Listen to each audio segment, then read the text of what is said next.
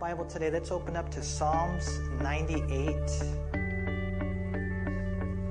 As tonight we're actually going to cover 4 Psalms, but don't worry, they're short, and they're actually really cool. They have a lot of neat information, and Psalm 98 is another one of those joyful songs about God's salvation. But it's also a psalm that not only shows us how God wins, but how God warns as well. You know, it's an awesome thing that the Lord's righteousness has been offered and revealed, not only to Israel, but to all the nations. And so we're going to see in this psalm that he calls the whole world to salvation before it's too late. Why? Because Jesus is coming. And so notice what we read here in Psalm 98. It's a psalm, and it says in verse 1, "Oh, sing to the Lord a new song, for he has done marvelous things. His right hand and his holy arm have gained him the victory. The Lord has made known his salvation, his righteousness he has revealed in the sight of the nations. He has remembered his mercy and his faithfulness to the house of Israel.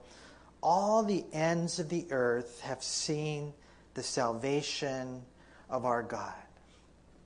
You know, and when you look at the context here, you know, it has to do with the way that God has saved Israel. And you guys know their history. I mean, here they are today, still around, even though the enemy has opposed them every step of the way, tried to annihilate them, whether it be the Babylonians or the Persians or the Romans or the, you know, others throughout history. But they still stand. There's a testimony. They're a sign to the world. And that's kind of what he's saying right here when it comes to Israel. You know, and yet at the same time, it has to do not just with physical salvation for a nation, but it has to do with spiritual salvation. And so sing to the Lord, verse 1, a new song. Why? For he has done marvelous things. We read there in verse 1. Now, the Hebrew word translated marvelous is the same Hebrew word. It's linked to the verse in Isaiah 9, verse 6, where the Bible says, "For unto us a child is born, unto us a son is given." And it says, "And the government will be upon his shoulder, and his name will be called Wonderful." And so, you know, the marvelous things that God has done, the wonderful things that God has done. You know, what he's saying is sing to the Lord for that. You know, I mean, notice again there in verse 1, his right hand and his holy arm. Those are descriptions of God's strength. His strength, it says, has gained him the victory. And I can't help but think of Jesus when I read that there in verse 1. And then in verses 2 and 3, really, it speaks of the amazing witness of the salvation of the nation of Israel. Because, you know, when they came out of Egypt, the Egyptians saw that, and the Canaanites, the other nations, they heard about it.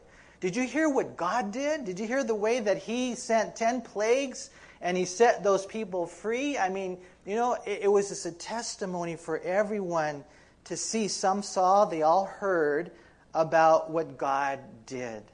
And so what he mentions right there in verse 3, his faithfulness, his mercy to the house of Israel, all the ends of the earth have seen the salvation of our God. And so we go on to read in verse 4, so he says, "Shout joyfully to the Lord, all the earth. Break forth." I kind of like that concept, break forth, like I think of breakdancing or break out, you know, just kind of explode, man. In song, rejoice and sing praises. Sing to the Lord with the harp and the sound of a psalm, with trumpets and the sound of a horn. Shout joyfully before the Lord the King. And I like this. Notice, let the sea roar in all its fullness, the world and those who dwell in it. Let the rivers clap their hands. Let the hills be joyful together before the Lord. And when you read that, man, do you guys get excited? I mean, this is like a celebration. And I know a lot of you here, you're like me, you're more introverted, right? You're calm. But some of you here, maybe, are there any extroverts here? You guys you get all crazy and stuff. I think that when Jesus comes, we are all going to immediately be extroverts. I mean, besides those of us that are Christians, we're going to be coming with him, right? But imagine the celebration of that day. And that's what he's talking about right here. Verse 4 is shouting joyfully. We raise the praise. And it's an interesting invitation to all the earth. And so we're talking about upbeat songs and, rejoicing with our voice and instruments, harps, trumpets, horns, pianos, guitars. And not just instruments created for worship, but creation itself joins in with the worship. And we read that in Romans chapter 8 as well, where the Bible says the whole, all creation is groaning for that day. The sea is roaring. The rivers, I like this, the rivers are clapping their hands, and the hills, they join in with joy. Why? Why? And we read it there in verse 9. For he is coming. He is coming to judge the earth with righteousness. He shall judge the world and the peoples with equity. And so verse 9, it's kind of, when you think of Jesus coming to judge the earth, there might be a part of you that says, yes, Lord is going to deal with all the evil. It'll end. And that's a beautiful thing. That's a wonderful thing because we see so much suffering, sickness, death, all the awful stuff. Just to know that will end. It's going to end, And then not only that, but, then there's the 1,000 years that Jesus is judging. Imagine how awesome that time will be. And when we look at this right here, we see, man, Lord, this is so cool. God saves his people. God rules his people. But at the same time, like I said, this is a psalm that says he wins, but it's also a psalm that says he warns. Because if you don't know the Lord, you're going to be judged. And that's why the encouragement from Christians always is, man, give your life to Christ. Don't play church.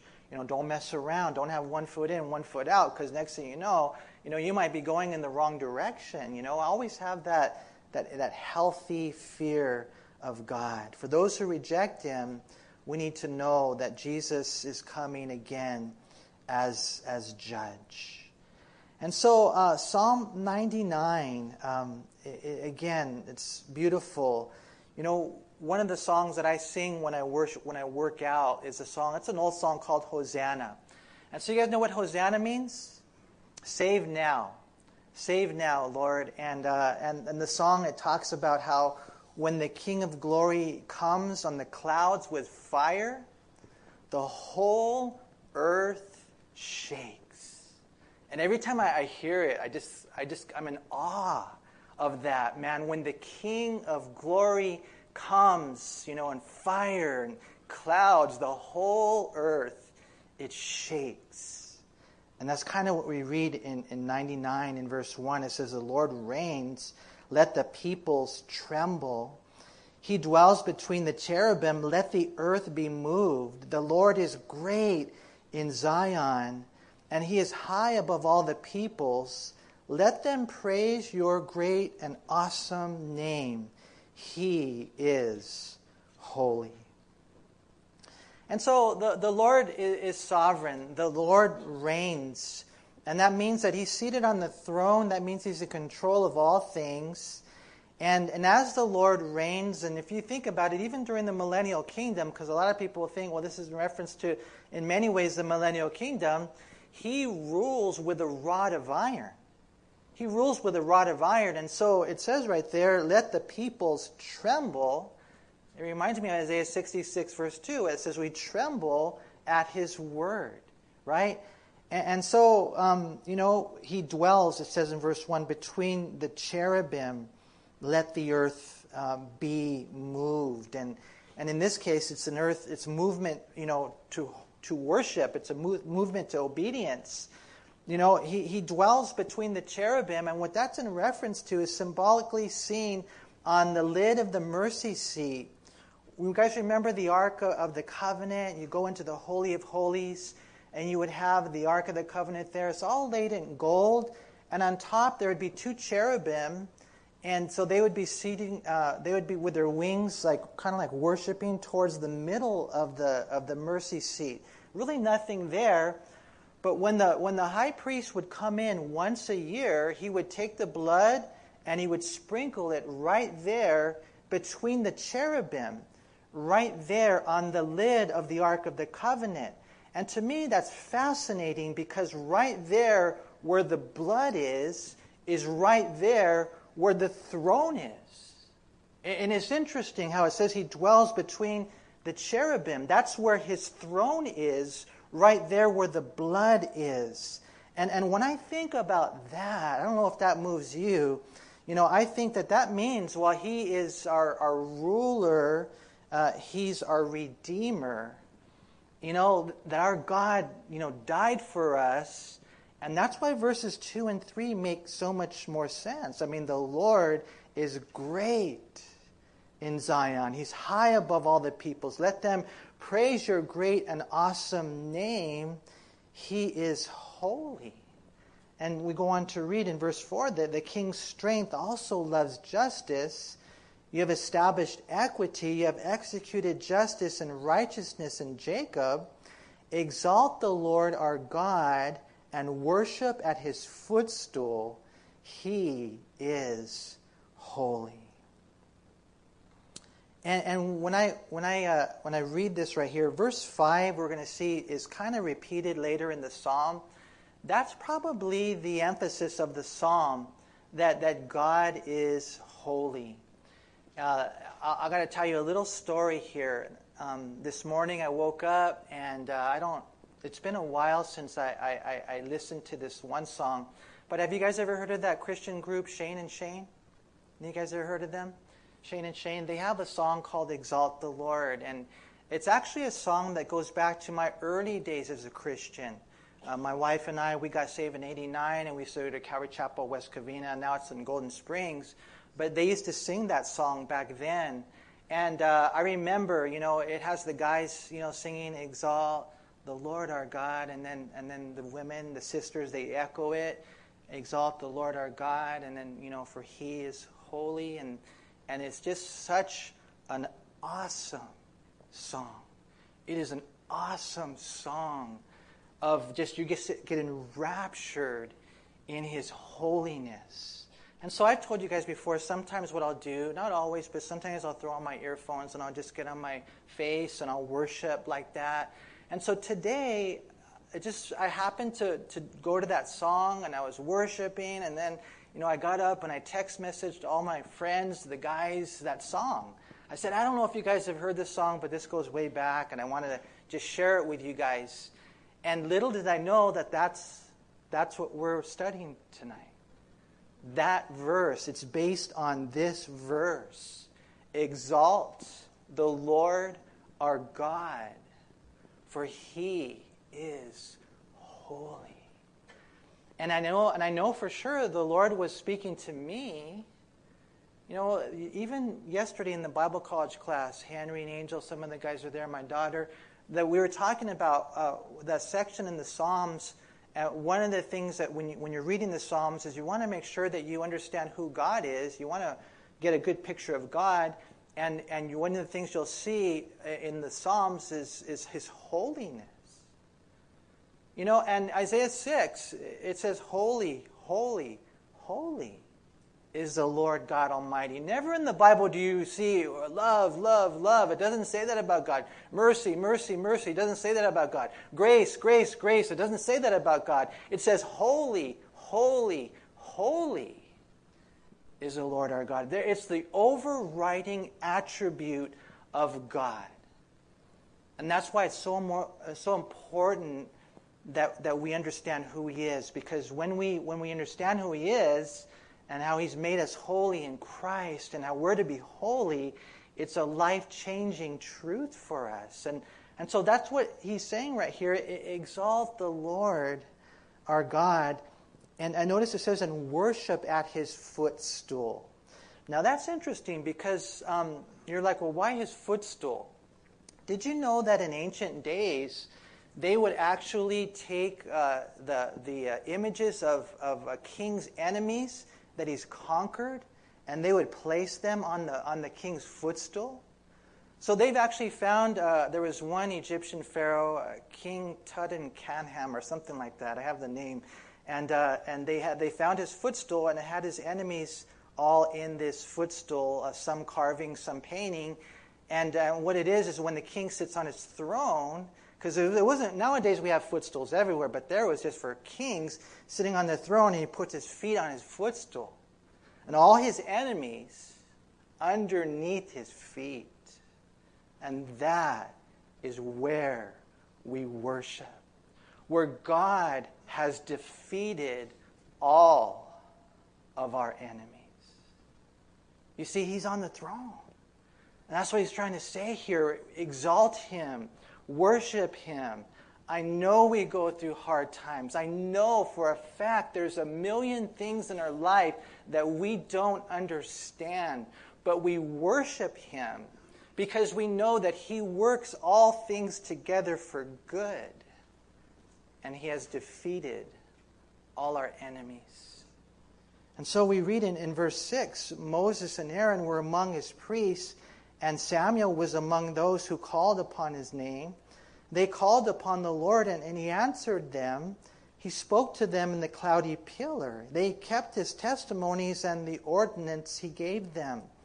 You answered them, O Lord our God. You were to them God who forgives, though you took vengeance on their deeds.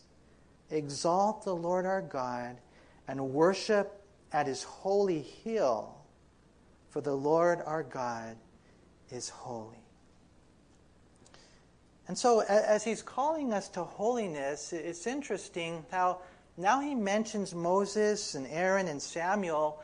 He mentions them here as priests because of the fact that they were intercessors. I mean, Moses, what an amazing intercessor he was. When all the people, were so, just bad. I mean, he stood in the gap for them, That's why I wore this T-shirt tonight. GAP stands for God Answers Prayer, just in case you're wondering, why is Manny wearing that T-shirt? I want to stand in the gap. Lord, help me to stand in the gap. Anyways, Moses and Aaron and Samuel, they did that. They stood in the gap. They were priests, and that's what priests are, right? And it's so cool the way he summarizes their life. How it says they kept his testimonies and the ordinance he gave them. How these guys were obedient to God's word, but even how God answered their prayers. What an awesome summary of a life. That their prayers were answered and that they kept God's word. They were priests. And of course we know a priest represents God to the people, while he's preaching and hopefully witnessing and shining, sharing. But then he also represents the people to God, right, as he's praying for them. And so, now we're all priests according to 1 Peter chapter 2, verse 5. And 1 Peter chapter 2, verse 9, we're all priests, and we can all represent God to the people. All of us here can represent the people to God. And so, these guys, it's kind of cool. So they spoke to God, and God heard their word. And then in verse 7, God spoke to them. Look again at verse 7. He spoke to them in the cloudy pillar. And it's so cool that as a Christian, God speaks to us. Yes, he's given us his word, but he's also given us his Holy Spirit. And he just puts things on our heart. And if we're listening and if we're watching, we'll see that God is always speaking and God is leading our life. And that's where they were, right? And so, in verse 8, he talks about how God answered them. You were to them God who forgives, and praise God for that. But did you notice what we read in verse 8b, though you took vengeance on their deeds? And so, God didn't wipe out the people because Moses stood in the gap, but the people wandered in the wilderness. right? For 40 years they were in the wilderness. You know, when you see the way that, yes, it made a difference. Thank God the Lord has forgiven them of their sins all the things that the nation of Israel did. It was crazy, huh? Almost as bad as you guys. I mean, it's just pretty crazy. The things they did, the way they would complain, and the way, that they committed idolatry. And remember, idolatry is anytime you put anyone or anything before God. And that's what they did, or the sexual sin, or whatever it was. God forgave them, but, they suffered the consequences a lot of times. And so he teaches us this principle right here. Not just congregationally, I thought it was interesting, even personally. Aaron was impatient, unwilling to follow God and lead the people. He couldn't restrain them. In Numbers chapter 12, we know Aaron spoke against Moses. God saw that. So Aaron didn't go into the promised land. And you guys know Moses too. He wasn't perfect, but he did sin. Moses lost his temper in front of all the congregation publicly. And the Bible says he failed to hallow God, to esteem God. And yeah, God forgave him. He's a godly man. He's a man of God. But he did not go in to the promised land. And Samuel, yes, forgiven, godly man, but what about his sons? When you read about his sons, you find that they didn't really serve the Lord, and yet Samuel still put them in that place of power and position, and he shouldn't have done that. That actually contributed to the nation of Israel asking for a king. And so all we're saying is, praise God for his forgiveness, but whatever you do, you don't go into sin with eyes wide open. Don't mess around. Don't, take this lightly. Because, yes, he's a God who forgives, but he's holy. And what we find right here is that, he took vengeance on their deeds. And so, verse 9, exalt the Lord our God and worship at his holy hill. Now that's interesting. Where's the holy hill? I think of Calvary. I don't know about you, but that's a good place to worship, huh? Psalm 100 is a psalm of thanksgiving. And we read in verse 1, make a joyful shout to the Lord, all you lands. Serve the Lord with gladness. Come before his presence with singing. Know that the Lord, he is God. It is he who has made us and not we ourselves. We are his people and the sheep of his pasture. So can you guys make a joyful shout? You're like, no, I did that last week. Come on. Come. Yeah, all right, Henry, you started us off, man. Come on. Come on. No, I'm just joking. You guys want to do it, all right? All right, there we go. Amen. Yeah, I mean, we have so much to be joyful for. We really do. Verse 1, what do? We make a shoutful joyful shout to the Lord. Who does it? It says, all you lands, right? You serve the Lord with gladness, not because we got to, but because we get to, right? I mean, what a blessing it is to serve the Lord. I pray you never come to a place in your life where whatever he's calling you to do, you do with drudgery. No, we should do it with delight. I remember reading John Corson. He said that when I look around me, all the men I admire are men who serve the Lord. He said, and when I look forward, I see that my Jesus will reward me for everything I do for him, even if it's just a cup of water I give to a child. And then he said, when I look behind me, however, I notice that the enemy, he attacks those on the outskirts, those who are straggling, those who are not serving. And so what he was just saying is, man, I want to be in the thick of things. And so, when we serve the Lord with gladness, come before his presence with singing. And so we come into his presence. Why? It says there in verse 3, because he's our maker, he's our shepherd. We are his. We are his people and the sheep of his pasture. And so it's amazing that we have a God who not only created us, but he cares for us, right? And that's why Psalm 95 in verse 6, it says, "O come, let us worship and bow down. Let us kneel before the Lord our Maker."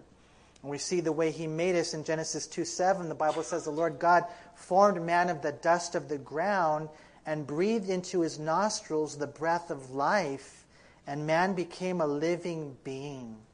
And so God made us. He made us with his hands. We read that in Psalm 119, verse 73. It says, "Your hands have made me and fashioned me." And then Psalm 139, if you get a chance, I encourage you to read verses 13 through 16. And it talks about how when you were in your mother's womb, he fashioned you and he knit you together. And, you're not a mistake. Everything about you is custom made for the calling upon your life.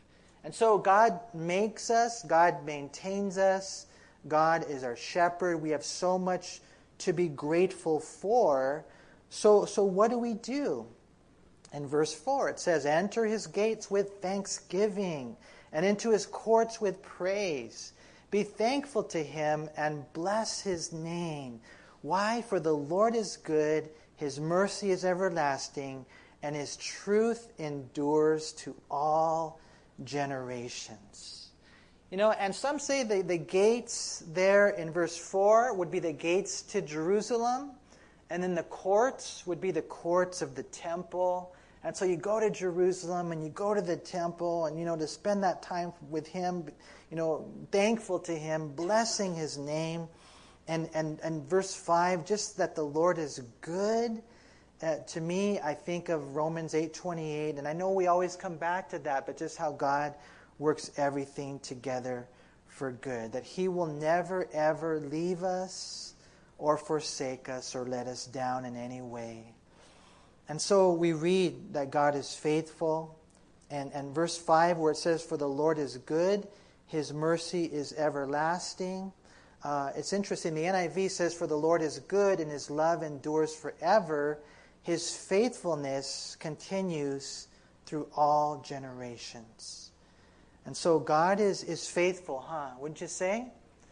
God is faithful. When Jesus comes back, you remember the tattoo he's going to have on his thigh? He's the King of Kings. He's the Lord of Lords. And the Bible calls him there, Revelation 19:11, faithful and true. And one of the most faithful things that is so wonderful about the Lord is 1 John 1:9. That says this, that if we confess our sins, he is faithful and just to do what? To forgive us and to cleanse us from all unrighteousness. Isn't that cool? That's the God that we serve, you guys. And so, last Psalm, Psalm 101, is the Psalm of David. And he says, "I will sing of mercy and justice." I like the way he says, "I will sing of mercy." Not for mercy, I will sing of mercy, because God has been merciful to me. "To you, O Lord, I will sing praises. I will behave wisely in a perfect way. Oh, when will you come to me? I will walk within my house with a perfect heart." Now it's interesting, this psalm right here, a Psalm of David, a lot of people believe it was an inaugural psalm. So when he became king, this may have been what he sang, what he shared. And it seemed to fit that way, or maybe early in his reign, but he kind of says, "This is what I'm going to do, Lord. I will sing. I will behave wisely in a perfect way." Other translations say, "I will be careful to live a blameless life." Or one says, "I will walk with integrity." Would any of you say that tonight? Would any of you be willing to say, "Lord, I'm going to seek you. I will behave wisely. I will walk with integrity. I will be careful, God, to live a blameless life." And I like the way that David takes it all the way home. He says there, "I will walk," notice, "within my house with a perfect heart." And that's taking it home, guys? Because I know how a lot of times we have that struggle. Here, you're a different person than you are at home. Because I talked to some of your kids. I'm just joking.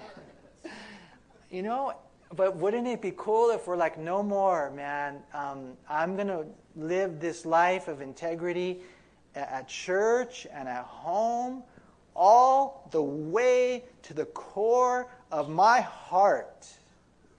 That's what we need to say. Because we always know, right? The heart of the matter is the matter of the heart. And that's where David was, right? And so verse 3, he says, I will set nothing wicked before my eyes. I hate the work of those who fall away. It shall not cling to me. A perverse heart shall depart from me. I will not know wickedness. Now verse 3 is important. I know a lot of us immediately think of television or phones or screens, pornography. I'm not going to set anything wicked before my eyes, and it's true. And I want to encourage you, be careful what you look at. Be careful what you do with your eyes. Make sure they're not looking at girls the wrong way, or guys, they got to balance. Maybe a good way of saying rolling your eyes. Make sure that you're not setting anything wicked before you. But it's interesting, the primary idea is looking upon any form of evil with favor. It's kind of similar to what we read about the Lord in Habakkuk chapter 1, verse 13, where it says, you are of pure eyes then to behold evil and cannot look on wickedness. And so how many of you here, have you come to that place in your life where you realize how important your eyes are? How important they are, that you don't go looking at things. You don't put, bad images in front of you. You don't look at things that you shouldn't and approve them. As a matter of fact, on the contrary, you look at good things. You open up the Bible, right? That's why I like the passage in 2 Corinthians chapter 3 in verse 18. It says, but we all with unveiled face, beholding as in a mirror the glory of the Lord, are being transformed into the same image from glory to glory, just as by the Spirit of the Lord. And what that verse teaches is, as we're reading our Bibles and we're looking at Jesus, we are becoming more like Jesus. That's what that verse says. And that's why we have to, do good things with our eyes. What David is saying here, as he's going to be king, I will sing, I will behave, I will set nothing wicked before my eyes. What he's saying is something I think a lot of us want to say tonight. Lord, I just want to come to that place of absolute surrender. Lord, I want a clean house. I want a clean heart. I don't want anything to do with what is evil. Verse 4, again, a perverse heart shall depart from me. I will not know wickedness. And whoever secretly slanders his neighbor, him I will destroy. The one who has a haughty look and a proud heart, him I will not endure. My eyes shall be on the faithful of the land, that they may dwell with me. He who walks in a perfect way, he shall serve me. He who works deceit shall not dwell within my house. He who tells lies shall not continue in my presence. Early on in my reign, I will destroy all the wicked of the land, that I may cut off all the evildoers from the city of the Lord. And basically what we find is that David promises, as he's going to be king, he promises to build a good and godly team. Because it's not just a monarchy, it's a theocratic monarchy. These are God's people. And so as he's forming a team, as he's, people are going to be in the palace there, in the king's cabinet, he's not going to be putting up with people who are talking about other people who are lying, people who are backbiting, people who are slandering, people who are wicked. No, he says, no, I won't put up with that, Lord. He vowed not to tolerate any slander or backbiting among the brothers, or deception or lies. It even says that he was determined to destroy them. Look at verse 5. Whoever secretly slanders his neighbor, him I will destroy. And other translations say put to silence or not tolerate. But the King James Version says, I will cut off. I mean, David was going into this saying, I'm not going to mess around with people, in my cabinet. As a matter of fact, it will even extend out into the kingdom. That if we see people, they're out of line, Lord, we're gonna try to make this a holy people. So it doesn't mean, for us, you're thinking, well, then, Manny, how do you live in the world? It's a tough place to be, but for us, I know that we have to be holy. And in ministry, we look for people who love Jesus, and or if they don't, then we work with them, and we try to do the right thing, bringing them to that place of knowing who God is and how awesome He is, but not just sloppy agape, but David here is saying, Lord, I want to be a good king. And so what he does is he cuts off all those that would work contrary to what God wants. And at the end of the day, David wanted a nation that loved the Lord. He wanted a saved city. We read there in verse 8. And so, the Bible talks about how scoffers set a city aflame. But the Bible says in Proverbs 22:10 that if we cast out the scoffer, then strife and reproach will cease, contention will leave. And so we have to be so careful with that.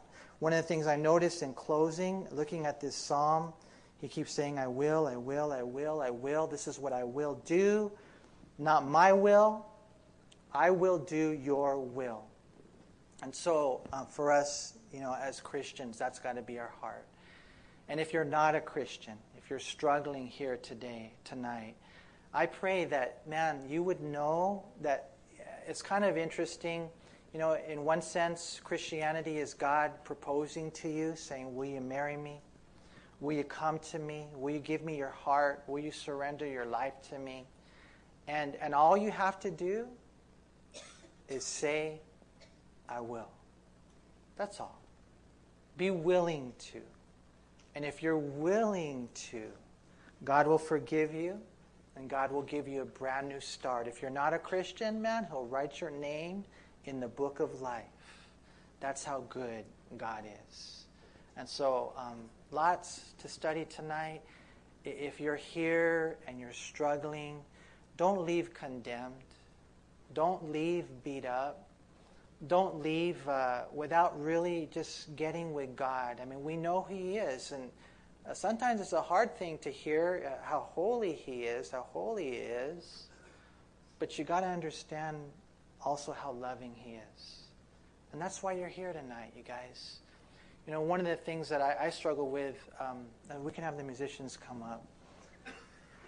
One of the things that I struggle with a lot is, Lord, it's kind of a frustrating thing that on this side of time, I'll never really be the man that I want to be. That's a hard truth to swallow, because we're just human, because we fail, because we sin in different ways. But it's so cool to know who you are in Christ. And so I pray, you guys, that we would know that we would know the blood of Jesus, and that we would allow that not to give us a license to sin, but to wash us and to give us a fresh start. And that little by little, like we're reading today, as we're looking at Him, as we're reading His Word, that there would be growth of that new man. More and more like Him, you guys. That's my prayer.